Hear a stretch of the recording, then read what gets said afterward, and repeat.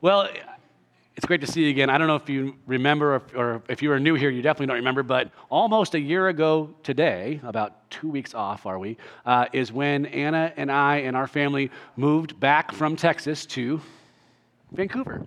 And on that very first Sunday we were here, which I believe was June 30th, if I'm not mistaken, on June 29th, David called me and he said, I want you to meet the church. I want you to introduce yourself, but it's going to take a long time. There's hundreds of people. So how about you just preach? And I was like, okay, I'll go ahead and preach. And so I preached that first Sunday I was here and gave kind of my story. And if you were here, you might remember it had to do a lot with some baggage and some luggage that we talked about. If not, go on the website. I believe it's there, and you can go revisit. This is going to be kind of a part 2 to that thing. Instead of my story, I want to talk about once we're here, once we've become followers of Christ, how do we continue in when we face what I consider to be one of the greatest risks to our walk. And so I'm gonna say 3 F words because we're a progressive church. And that is forward-facing following. Forward-facing following. And those 3 F words are very important. And the reason I want to talk about it is because the past is just a haunting, terrible thing that the enemy would love to continue to remind you about. And that's what we talked about with the baggage, right? If you're carrying your past around with you everywhere you go, your hands are full of that, and you're not able to go and put them to work for the Lord. But let's say we put all that baggage behind us, and we're trying to do new things, and the past keeps coming back. Satan loves to whisper in your ear, don't you remember when? Don't you remember when? So I want to tell you a story about a guy who goes to the doctor. And he goes to the doctor and tells the doctor, Doctor, I'm having a hard time. Every single part of my body hurts. Every single part of my body hurts. And he goes, it hurts when I touch my ear, ow. Hurts when I touch my ow, ow, ow, ow, ow. And the doctor says, just stop. I know what the problem is. You have a broken finger.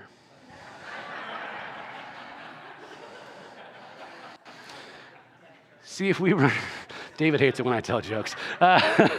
You shouldn't laugh at that. If we run everything through this one filter, everything goes through this one thing, the finger, everything hurts.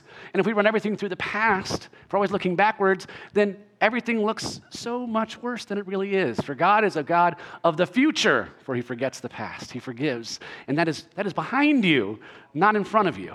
My son Seth, who is running a camera right now trying to follow me around as I wander, yes, he's way up there. You can't see him.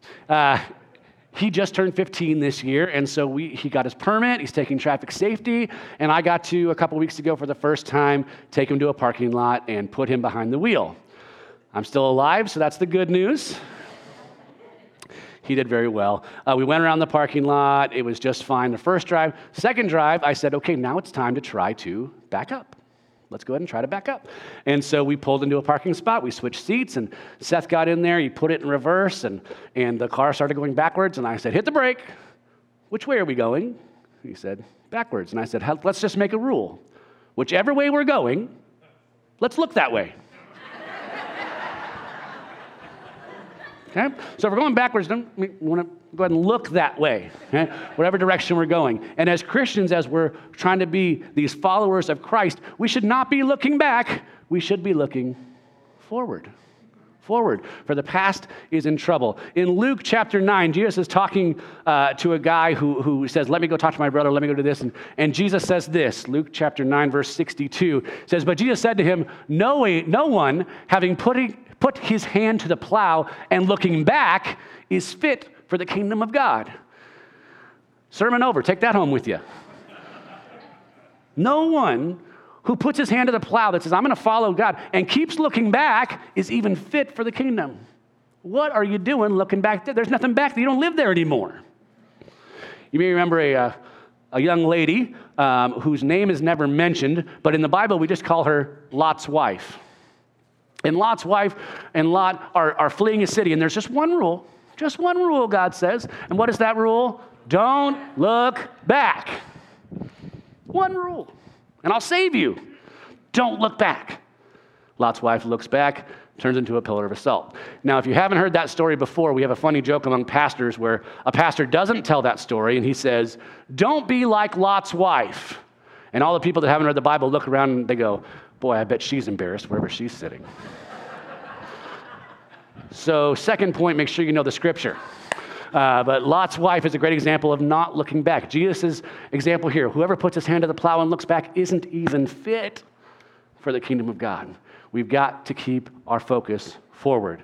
In John chapter 8, verses 31 through 36, Jesus gives us this. He says, "Then Jesus said to those Jews who believed in him, 'If you abide in my word, you are my disciples indeed. And you shall know the truth, and the truth shall make you free.'" We love that verse, right? But then they answered him, "We are Abraham's descendants, bro.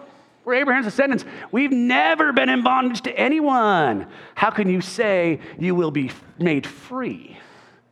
Jesus answered them, "Most assuredly, I say to you, whoever commits sin is a slave to sin. And a slave does not abide in the house forever, but a son abides forever. Therefore, let's sing a song. Therefore, if the Son makes you free, you shall be free indeed." We are so easily caught up in looking back. Hey, I'm Abraham's descendant. Well, we weren't slaves to the Pharaoh. Oh, but you are slaves to sin. And that's why we sing that song we sang this morning, Egypt. You stepped into my Egypt. No, I wasn't a slave to Pharaoh, but I was a slave to the flesh. I was a slave to sin. Was being the operative word, because we don't look back anymore. We look forward. We're a forward-facing follower.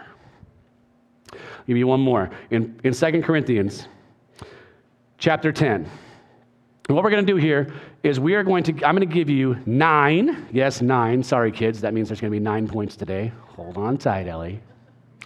9 examples of how Satan would love to insert just a thought into your mind. And if you're a note taker, now would be the time to pull out your notes or your phone or however.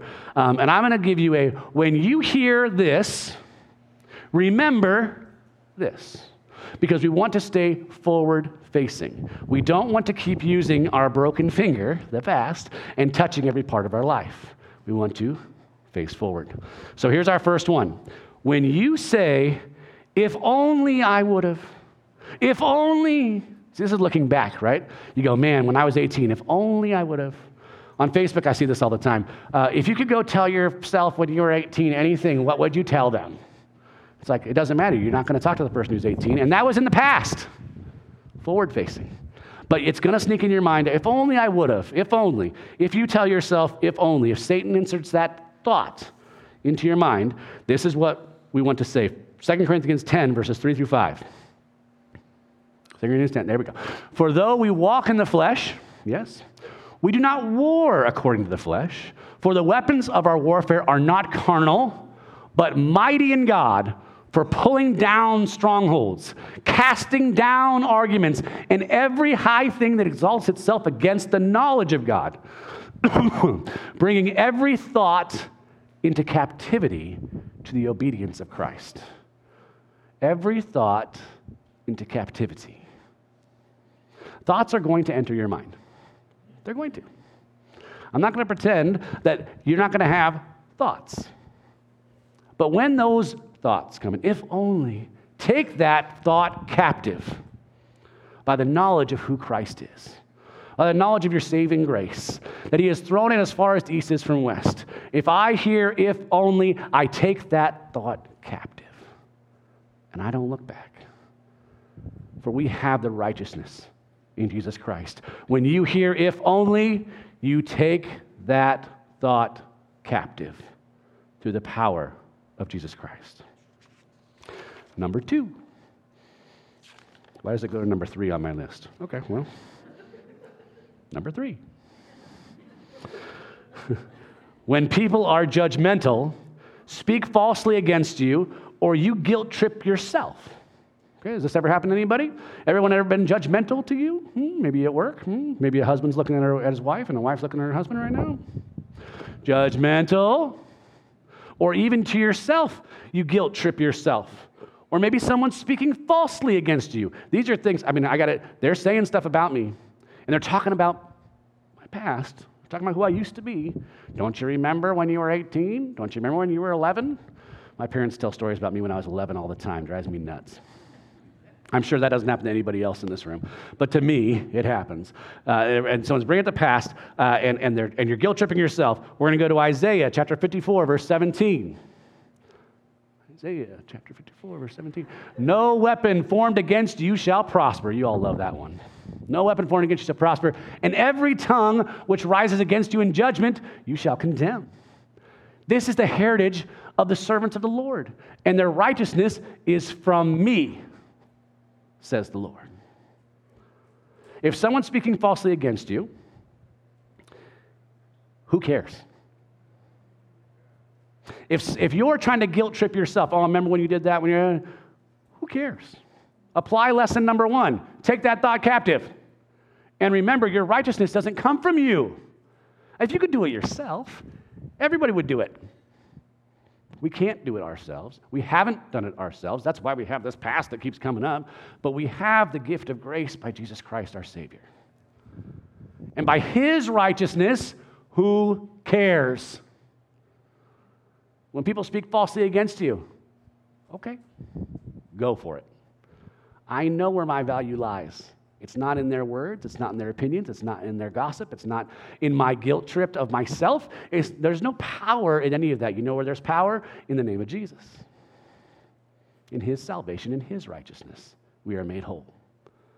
When we start to get this judgmental tongue that wants to bring out the past, don't put your hand to the plow and look back, but instead take that thought captive and realize your value doesn't rest in their words or their opinions or your own judgmentalness of yourself, but instead in the righteousness of God who declares, I am the Lord and I've made it so. I'll take His word over mine every day and certainly over anyone else's. Take that thought captive. Who cares? Next. When you fear you're going to make the same mistakes over and over. Now, this one's personal for me. I'll make a mistake. I'll say, Lord, I'm sorry. I'll wake up the next morning and do the exact same thing again. And again. And again. And it drives fear. And I'm so afraid I'm just going to keep. It makes me not want to go. It makes me not want to do. It makes me want to stay in bed or stay inside and stay away from the action. Get my hand off the plow. Because I'm afraid I'm just going to go out there and make the same mistakes over and over and over again. Another very popular verse to answer this. Ephesians chapter 6. This is one of my favorite history lessons as well, so get ready. Buckle up. Put on the whole armor of God, that you may be able to stand against the wiles of the devil. For we do not wrestle against flesh and blood, but against principalities, against powers, against the rulers of the darkness of this age, against spiritual hosts of wickedness in the heavenly places. Therefore, take up the shield of faith. Go to the next one. Take up the shield of faith, with which you will be able to quench all the fiery darts of the wicked one. And take up the helmet of salvation and the sword of the Spirit, which is the word of God. Yet in all these, I'm sorry, you guys are killing me over here. Which is the word of God. We've also got the shoes for your feet, having put on the readiness given by the gospel of peace. In all circumstances, take up the shield of faith, which can extinguish all the flaming darts, and the helmet of salvation, the sword of the Spirit, which is the word of God. Okay, I already said all that stuff. Here's what I want you to understand. This text was written when Rome kind of ruled the known world. And Rome had soldiers, and soldiers went into battle. And these things they're describing are a shield, a belt, some boots, right? A breastplate. If I were to show you a picture of that, or if you've ever watched some sort of recreation, all these things go on the front of a person. They're all attached to the front, which means if you turn around, you're exposed. You're getting hit. You're dying. There's another reference in here that talks about the fiery darts, the fiery arrows of the devil. This is my favorite one. Time for a lesson on warfare. They used to carry shields. Shields were made of leather or some sort of something that they could do. They didn't have metal shields. They didn't have the metal working, the metallurgy that we have today. So they had leather shields with wood that made them. And what would happen is they'd shoot these arrows, the shields would stop them. So one day, people in the castle being stormed figured out if we light the arrows on fire, it hits the shield burns. No more shield. I stopped these people from attacking. So then warfare advanced again on the people carrying the shields, and they actually brought people out with buckets of water. And with these buckets of water, they would throw them on the shields, put out the arrows. Okay? And eventually we improved even more. We would dip the shields in water before going to make the attack. Then when the fiery arrows hit, they were extinguished. Now read the scripture again. Hold up this shield so that you will be able to extinguish the fiery arrows, the height of warfare at the time. You will carry the perfect defense. But here's what you can't do. You can't turn around. You can't go back, because then those arrows start hitting you faux show. Faux show. You have to go forward. Forward-facing follower. We go forward into it. As soon as the enemy distracts us and we go, what was that? Bang. Dead. Done. It starts hitting. It starts hurting. We make mistakes. We do the very thing we were afraid of, making the same mistake over and over again. How do you stop making the same mistake over and over again? Go forward with the whole armor of God, His righteousness and His truth. The salvation He's given you, and most importantly of all, the Word. Meditate on this. This is your sword. This is your defense. By knowing the Scriptures, by knowing who Lot's wife is, you are more equipped to extinguish the fiery arrows of the evil one. That when they hit your shield, they are put out like that, because He has prepared you for it through His Word. You may not know, but I'm sick. Have been all week, but I feel pretty good right now. All right. Next one. When you feel stuck. Anyone ever feel stuck? Just stuck. It's like, I'm not going forward, I'm not going backward, I'm not going left, I'm not going right. I'm just stuck. The water? Somebody? I have a cough drop, but I hate them. Okay. They have that menthol in them. It's just, ugh. Okay. When you feel stuck, here's what you should say. Ephesians 6:11. Romans 8:37. Thank you, sir. It's a great church. We support each other. We lift each other up. Other water. Yet in all these things, we are more than conquerors through Him who loved us. You're stuck? Guess what? You don't have to win this battle. You're already more than a conqueror through Him who loved us. See, what happens when we get stuck is we try to get ourselves unstuck. You see the brokenness of that statement all by itself? When we're stuck, we try to get ourselves unstuck. Who's the one that's in charge? He is the one that's in charge. And He has given us the power to be more than conquerors. You think you're stuck, He's about to yank you. Have you ever been pulled behind a boat like on an inner tube? You guys like to do that? But it's more fun when you're driving the boat and you got your kid out there on the inner tube, right? And what you do is you put them on there, you leave a bunch of slack in the rope. Dads, tell me, you don't know exactly where I'm going with this, right? Leave a bunch of slack in the rope, and then you just hit it. So that when the rope goes taut, they just get whipped out and just leave them there, right? You're like, hey, hold on, man. We're trying to do some tubing. Or maybe you keep going left and right, and you get this kind of thing going, and then you get a little bit of slack in there, and then you really kick it, and they go way up in the air, and then you don't know where that kid is, and that's why I only have 2 kids, even though we had, no, that's not. We get stuck. God's about to yank you. God's about to yank you out of there. You're not going to do it yourself. For we are more than conquerors because of Him who loved us. When you feel stuck, remember we are more than conquerors because of Him who loved us. Doesn't matter that you've been here before. Doesn't matter that you're afraid you're going to do it over and over again. Doesn't matter. For we don't rely on ourselves. We rely on Him. And He yanks us out of there. Just hold on to the tube, bro. And don't let go. Next, when you feel shame. When you feel shame. This is probably the worst one for me. I know I'm forgiven. I know that God doesn't care and it doesn't matter anymore. I know all the things I've just told you. But yet, shame still lives, still comes and haunts. I remember. I know God's forgotten, but I remember. Probably because I keep looking back, right? But here it is. I still have this shame. I've wronged my wife. She still lives with me. I say, there's a famous song by a country singer that says, "We bury the hatchet, but leave the handle sticking out." You guys know what I'm talking about there? Just in case we get in another argument so she can just go. Now, she doesn't, but that's my shame, right? I'm always like, oh, how can I even possibly say anything in this situation? I've done wrong. I have shame. When you feel shame, look at 1 Corinthians 15:57. But thanks to God, who gives us the victory through our Lord Jesus Christ. Now, maybe this doesn't seem like it fits to you. When you feel shame, give thanks. When you feel shame, be thankful.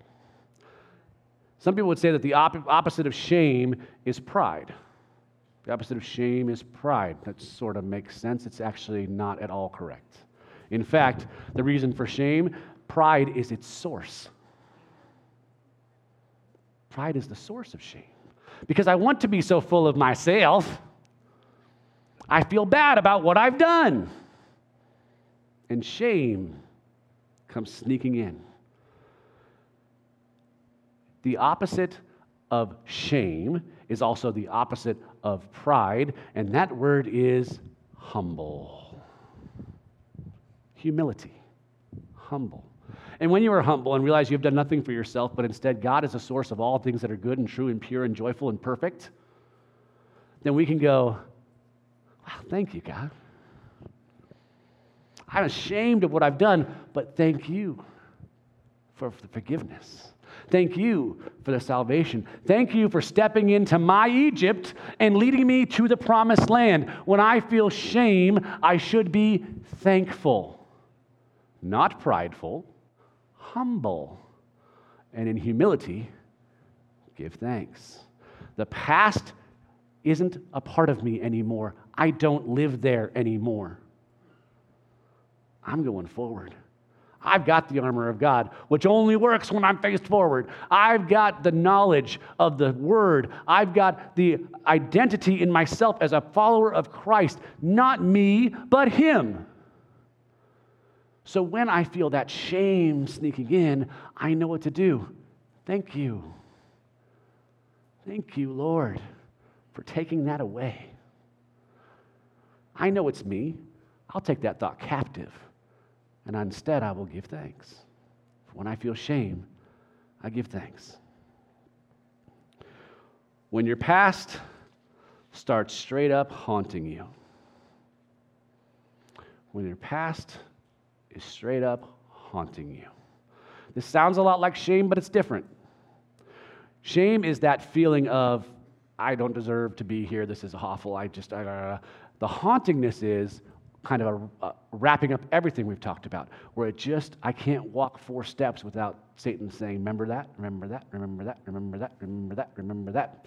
And I'm trying to go forward, but it's just haunting me. When your past is haunting you, in Zechariah it says this. So he answered and said to me, this is the word of the Lord to, anyone want to try to pronounce that one? Zerubbabel. Not by might, nor by power, but by my Spirit, says the Lord. Not by might, not by power, but by my Spirit, says the Lord. Do you remember when the apostles were at Pentecost and they were waiting, and these flaming tongues appeared above their heads, and the Holy Spirit swam through, and there was a rushing wind, and they went out, and many people were saved. They were saved because the apostles were so great. They were saved because the apostles knew a bunch of languages. No, not by might, not by power, but by my Spirit, says the Lord. Zechariah is an Old Testament book. and predicted what would happen. And guess what? That day when the Holy Spirit fell on Pentecost is the same as today, for the Holy Spirit falls every single time we worship, every single time we pray, every single time we go to a Bible study or talk to someone. While driving down the road in prayer and supplication, the Holy Spirit is with us. It is not by might, it is not by power, but it is by His Spirit that haunting is pushed out of our lives. What is the answer to the haunting? Turn on some spiritual songs. Quote your favorite verse. Quote that verse. Not by might, not by power, but by my Spirit, says the Lord. There's a song about that too, if you're old enough to remember it. The answer to the haunting, the constant reminder, is that His Spirit will free you from it. We don't wrestle against flesh and blood, but against principalities and powers. Satan is always going to try to get you caught up looking backwards. But if we look forward and realize it's not by us, but by His Spirit, we have freedom, we can move forward. And forward is the way to go. Last one. When life seems to have no purpose. When life seems to have no purpose. I have come all these years, however old you may be. You could be 14, you could be 140. All these years I've made it, and I just feel like I've gotten nowhere. My life has no purpose. Look at this. John 10:10. Yes. The thief does not come except to steal and to kill and to destroy. I have come that they may have life and that they may have it more abundantly. Pastor Dave quoted that this morning. You guys stealing my sermon topics. The thief comes to steal, kill, and destroy. He wants you to say, my life has no purpose. He wants to steal and kill and destroy this following, this forwardness that you have following Jesus. He'd love to take that from you. Of course He would. Steal your joy and make you go, my life has no purpose. Because that's His point. That's His goal.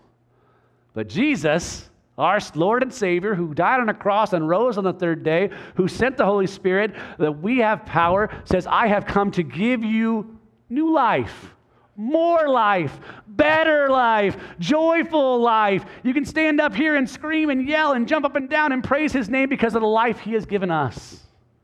When you feel like your life has no purpose, check yourself before you wreck yourself.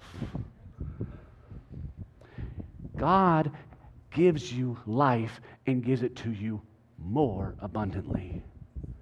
The Bible says some plant, some water, some harvest. And I think we always want to be the harvester. We always want to be there when someone comes to Christ or when they come to church for the first time or when they first did see. But you know how many times you guys are watering? You live in the Northwest. You should know that water is very important. You're watering all the time. When we get to heaven, we're going to see a full kind of report of our lives. And God's going to say, see this person? You watered that person. You didn't know it. You thought your life had no meaning and no purpose. You were living in your past, thinking other things. But this person and this person and this person are here today because of something you did. And you didn't even know it. It's because they knew you were a Christian and saw you living your life and saw you not getting caught up in the past and saw you not feeling stuck, but instead saying, not by might, not by power, but by my Spirit. That person came to know Jesus, and 10 years down the road, they went to the right place at the right time and someone harvested.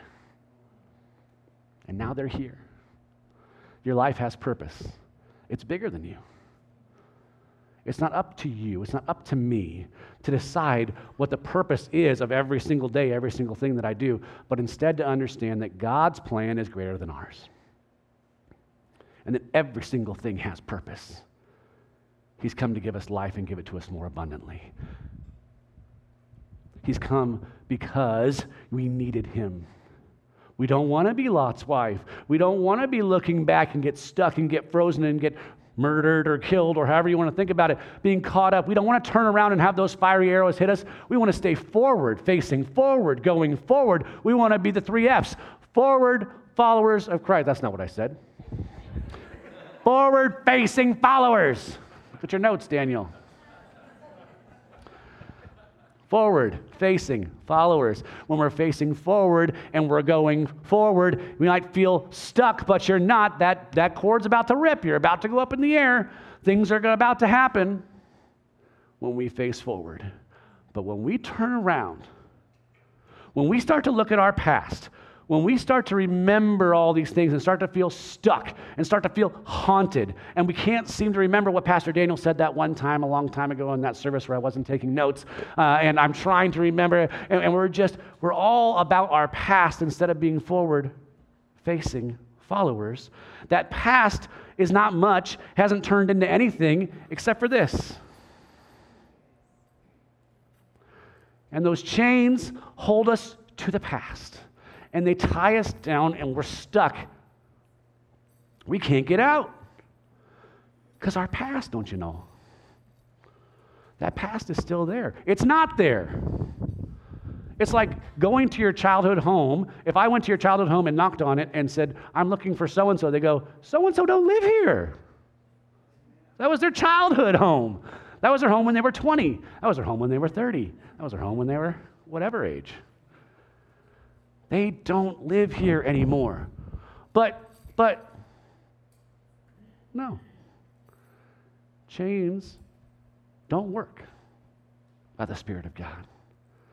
Because of what Jesus has done for us, He has the power to break every chain. There is nothing that can bind you to the past.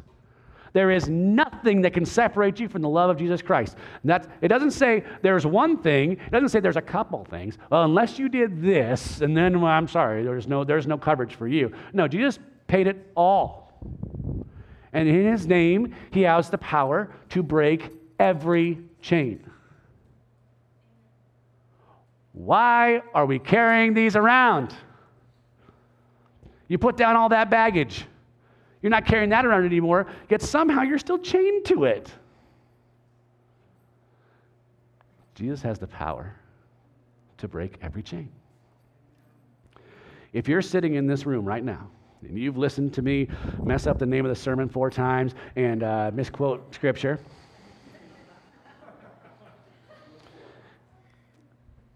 if you're not looking forward right now, but instead you're chained, today's the day.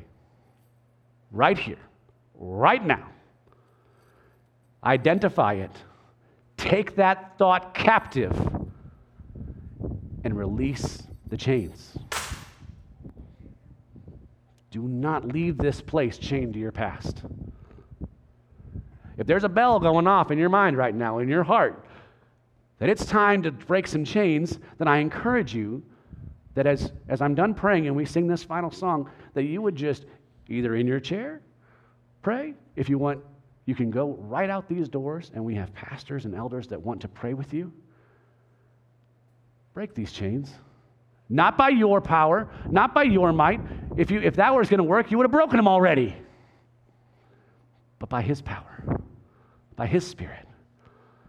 For in His name, He has the power to break every chain. Let's pray. Heavenly Father, we don't want to live in the past, Lord. We don't want to live in the past anymore. We know that by our flesh, by our physicality, by our weakness, that we are easily caught up in the past. We identify this enemy who's come to steal and kill and destroy, and we don't want to give him that power anymore. We don't want chains. We want to be free, and free indeed. We want that life and more abundant life that you have promised us. In this place, Lord, we declare there is power in the name of our Savior, Jesus Christ. And that in His power, by His Spirit, we claim victory over these chains, over the past.